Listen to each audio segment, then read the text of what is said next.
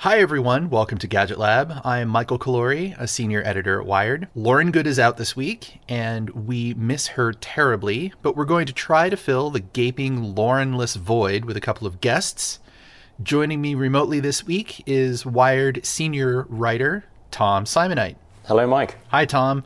And also on the show is Wired senior associate editor Julian Chokatu. Hello, Julian. Hello. Welcome back to the show, both of you. Today, we are talking about Apple. Yes, Apple held its third hardware event of the fall on Tuesday of this week. The event was titled One More Thing, but there were actually several more things. Apple showed off 3 new Macs and gave a release date for the next version of Mac OS, but it's the smallest piece of tech that was the biggest news.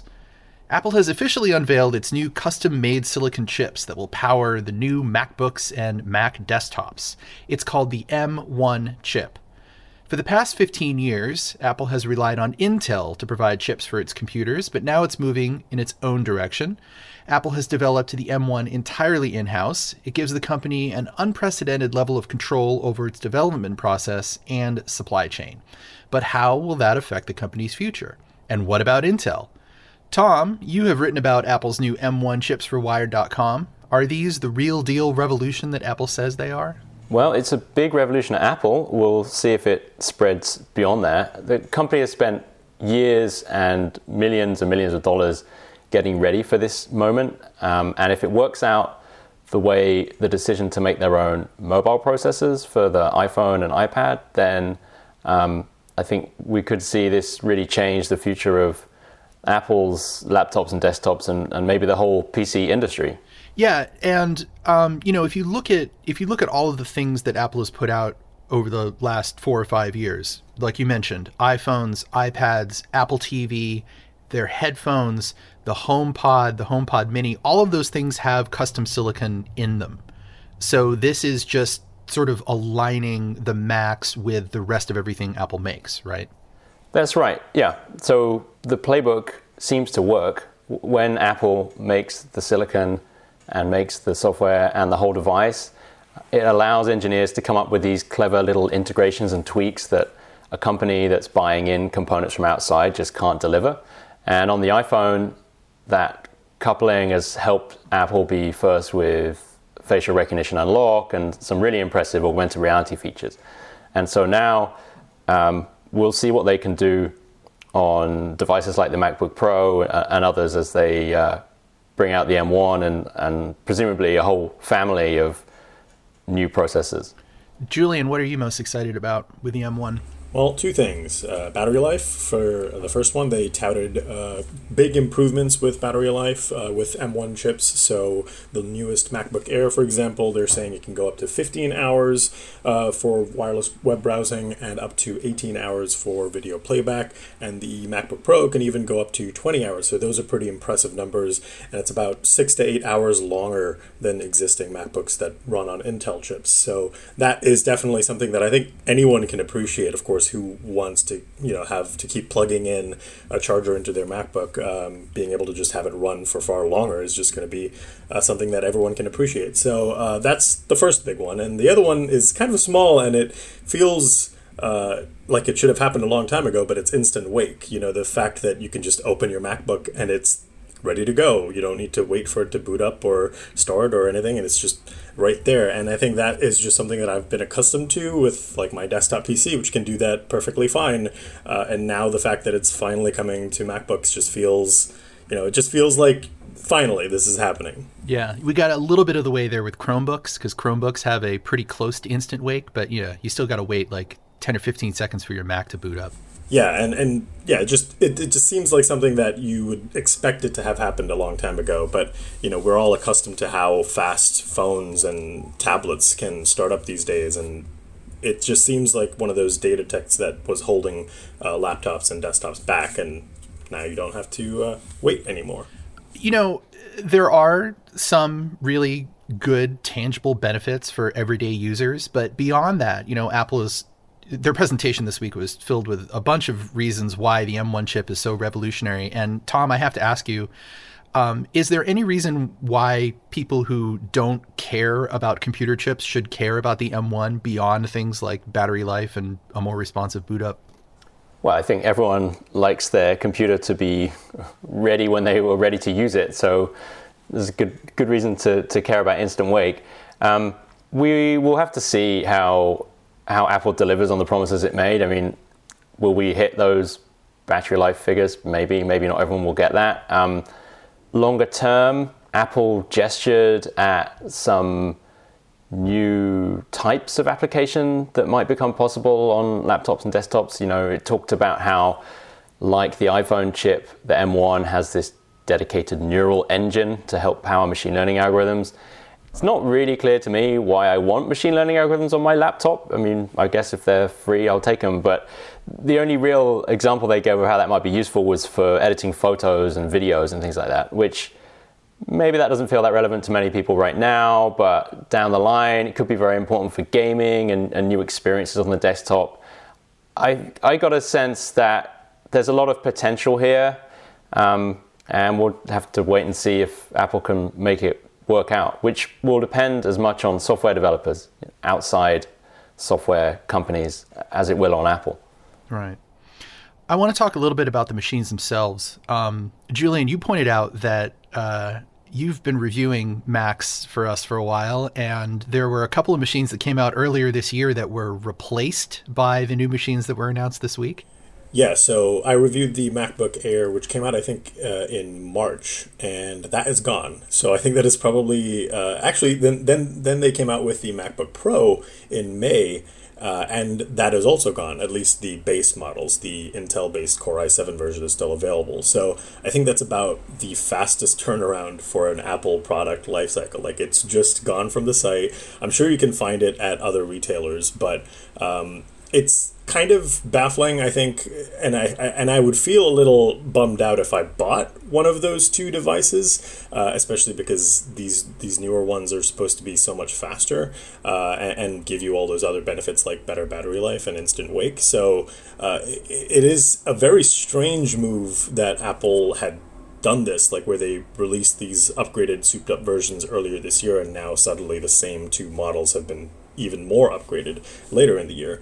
But it put them in a very good position for the pandemic. Those two devices came out right at the early start of the pandemic when people were shopping for computers and laptops. And, well, Apple profited from that for sure. And I guess, they're still good laptops. So I don't, think that people are necessarily disappointed in the fact that those machines are now being outperformed, but just maybe a little sad. So, Tom, what about Intel now? What do they do? Intel has some things to work through, which is why Apple wanted to make this change. And I think, although it's taken years to deliver on this since Apple made the decision, it's looked more timely as the years have gone on. So Intel has struggled to get its last two generations of chip technology out the door. These are the big upgrades that allow more power and performance and battery life out of all our devices. And the last two, known as 14 nanometer and 10 nanometer, have just been late.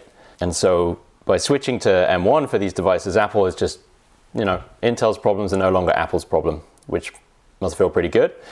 It allowed them to switch to the technology that TSMC, which is the company that makes iPhone chips, and now the M1, the technology they have, their latest generation has, which is called 5 nanometer, came out on time.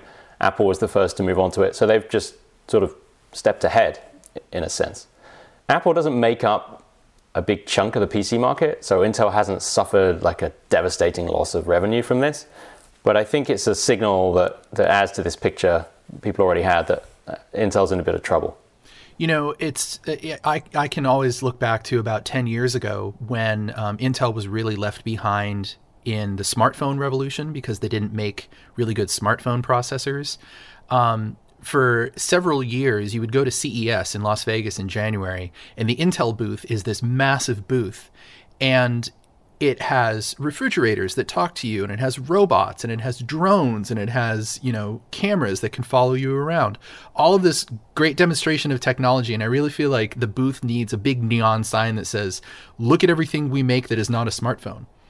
Because it really feels like, they were just sort of trying to prove their worth in the mobile market.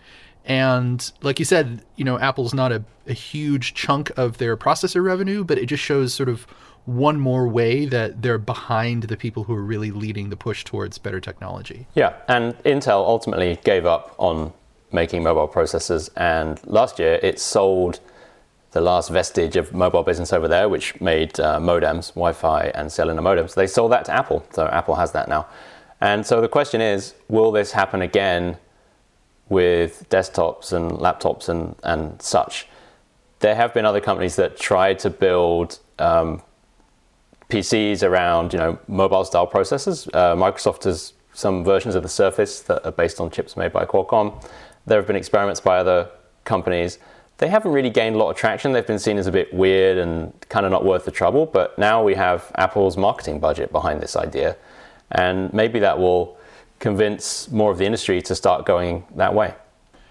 All right, and real quickly, we should note that we are going to test these machines as soon as we get the opportunity to. So you can look forward to Julian's reviews of all the new Macs as they hit the market this fall and into next year.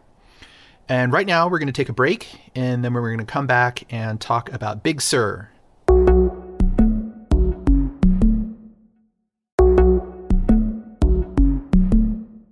Welcome back. Apple's new M1 chips will be at the heart of the next generation of Macs and MacBooks. They will also help power the snappier features in the Big Sur operating system. So let's dig into everything else that Apple announced and separate the big changes from the routine updates. So Julian, I want to start with the OS. Big Sur dropped this week. We're recording this on Thursday, and people can start downloading it now. How big of an update is it? Well, it looks very different. It looks a lot more like an iPad in terms that the interface is a lot more flat, maybe a little more colorful, just not as maybe dated as what the previous version looked like. It looks a little more modern and clean. There's a new control center, very similar to the one that you can access on its mobile devices. And there's widgets. They're kind of bringing that back. And you can add those widgets on this little pane on the right side of your home screen and access them whenever you want. And everything else is more or less a quality of life improvement. For example, the Messages app finally is a bit more usable. It's a lot more like what you can get on the Messages app on the iPhone, with the ability to do group texts that you can pin to the top. You can call people out, threaded messages, send emojis. And another big one is Safari has got a bit of a speed bump, and there's new tricks like the ability to preview tabs. There's this new privacy blocker that shows you how many trackers Safari is blocking on a website. A little more privacy friendly, giving you the heads up on a lot of those features. And you can port extensions from Chrome and Firefox. And of course, the other big one is Maps. Maps is a lot more like what you can access on the iPhone and iPad. It now has Look Around, which is Apple's version of Google's Street View, and there's also ability to find cycling routes and things like that. So a lot of small quality of life updates for a lot of those apps, and overall just an interface change. But this is a pretty sizable update in that it looks and feels very different, and especially if you have a MacBook or you're going to get a MacBook with the new M1 chip, you get the benefits of running iPhone and iPad apps on the same system as well. Yeah, that to me is really interesting, this meshing of iOS and iPadOS and macOS. It feels like it's probably the most significant step towards the far future, and I'm just curious if you guys have any observations about how this could possibly work.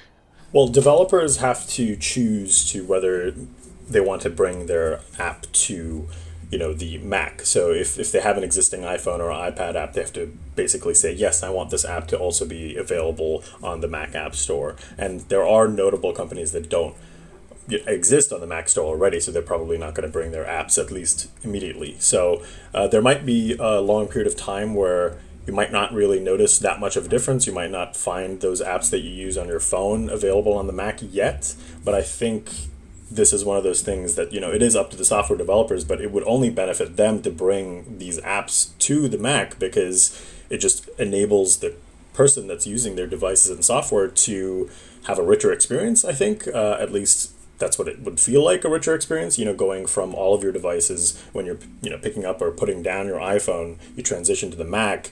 Maybe it's a much more seamless integration. You're picking up right where you left off, just because all of this hardware is basically the same, right? So I think that's one of the more exciting things. It's just something that we're not going to see immediately the benefit of right now. Yeah, I think that could be the longest lasting shift from this transition. The smartphone really started out as, the poorer relation of the PC, right? It was pocketable and strokeable, but it was much less powerful. You couldn't even cut and paste on the iPhone until I think last week. But now the tables are turned, and our idea of what a personal computer is more defined by the iPhone and the iPad than it is by a laptop or a desktop. And so Apple's doing what you might say is the logical thing, looking at this ancient artifact, the PC, and saying, well, why doesn't this work more like what we really think of as a personal computer? It should turn on faster and behave more similarly in all these ways. The details are so tricky though, aren't they? I mean, you talked about whether developers choose to put their app, make their mobile app available on the laptops. We don't have touchscreens on these devices yet, so that raises lots of issues. Maybe Apple will go that way, I don't know. Maybe they would try some different form factors, like being able to flip the device around and fold it back and just use it as a tablet. There are lots of decisions that they'll need to negotiate going forward and loose ends to tie up. Yeah, and as far as Macs not having touchscreens, I mean, that's been a rumor and people have poo-pooed it for years. But I think you can look at mouse support on the iPad as a way of how a mobile app would work on a desktop. It's just there are certain mobile apps that just will not translate because they rely on specific gestures like pinching and things like that you can do on a trackpad, but just don't have the same effect as doing it actually on the screen. So I'm thinking of like creative apps, like music making apps and, specific drawing apps that use the pencil. Those would be probably the most difficult to translate over. So I'd be most curious to see those. I also would like to ask you guys how you feel about having covered 3 Apple events in the fall instead of just 1 or 2. I am not a fan. I think it's just, you cover it 1 month, then you get the devices and you test it, and then you think you're done, and then again it starts the next month, and then rinse and repeat for a third month. I think it is better in many respects in that, it's much better than having this one bombardment of all these announcements at the same time, which may have happened if, the pandemic didn't happen, or maybe at least 2 events rather than 3. But it just feels like there's just no end to these new devices. And it kind of feels weird, with the pandemic surging, cases surging, and not really much economic relief for people in this time. And here's Apple just 3rd month in a row, we've got more devices for you to buy. It just feels a little weird. And it feels, for me, weird to test because, I'm just getting these $1,000 devices and it's like, it just doesn't seem right in a way. It just is very awkward. There's this trend in tech company keynotes, which I think Apple really pushed, where there's a bit of presentation from a real life human and they say, and now we're going to show you a video. And the video is this super slick commercial and is often the least interesting part of the event. You can see everyone in the room, even the employees of the company are just kind of fidgeting usually. And the remote events this year that Apple has put on is like being trapped inside those commercials. You don't get the real human, most valuable part of the event. But they've put some generally interesting products out the door. I'm not sure I'm ready to rule out that there may be one more thing.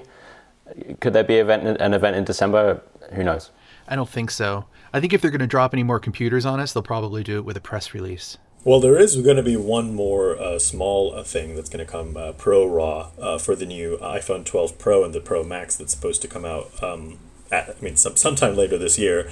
So that would probably leave December into play. I don't think there'll be an event for it, but it is something that is certainly one of the more exciting announcements about those new iPhones as well. Right. They'll probably brief journalists and put out a press release and another slick video.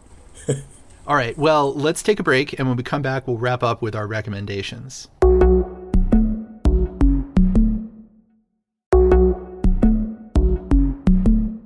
All right, Tom, let's start with you. What is your recommendation for our listeners? My recommendation is a mesh Wi-Fi system to replace your traditional router. I used to think these things were overkill for apartments, like the one I live in San Francisco. I didn't worry about dead spots, and I didn't care that my preschooler didn't have a good Wi-Fi signal.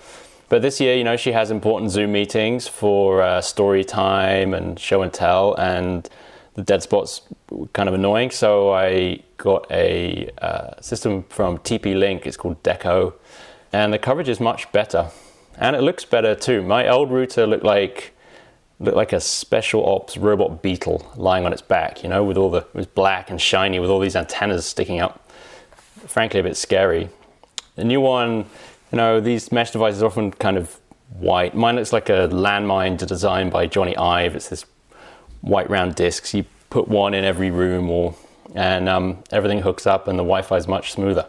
Yeah, I have an Eero system, and it was the same improvement for me. All of a sudden, there were no dead spots in my home anymore, and it just looked way better. Also, I like how you pronounce the word router. Yeah, it was a special order from Europe, the one I got. Well, good thing you didn't order it from Australia, because that word means something very different there. Julian, what is your recommendation? My recommendation is apparently the same as what Lauren Good recommended last week, the Queen's Gambit TV show on Netflix. It was, I don't think I've watched too many shows during the pandemic, maybe the opposite of other people. I guess I've been watching more movies, but this was one that I kind of gobbled up very quickly over the span of a few days. It's about a chess prodigy and her, goal to become the grandmaster, and she kind of defeats various opponents, and it's a bit more than that too. It's looking at her past and her her traumatic past and how she kind of reconciles with it, and it's just an overall really tight, polished story, and it just really gets you invested in the characters. And as someone who plays chess, it's just really fun, especially trying to play out things that happen in the movie or in the show, where everything is also filmed very cinematically and very interestingly. But I think, definitely will try to get you into chess again and remind you that you are very, very bad. I also like this show. I finished it this past weekend, and I have to say it's like the most exciting chess show I've ever seen. Yeah, it was kind of like Searching for Bobby Fischer, which is also a pretty good movie. But this one I think is definitely one of my more favorite chess movies, if that's a segment of its own.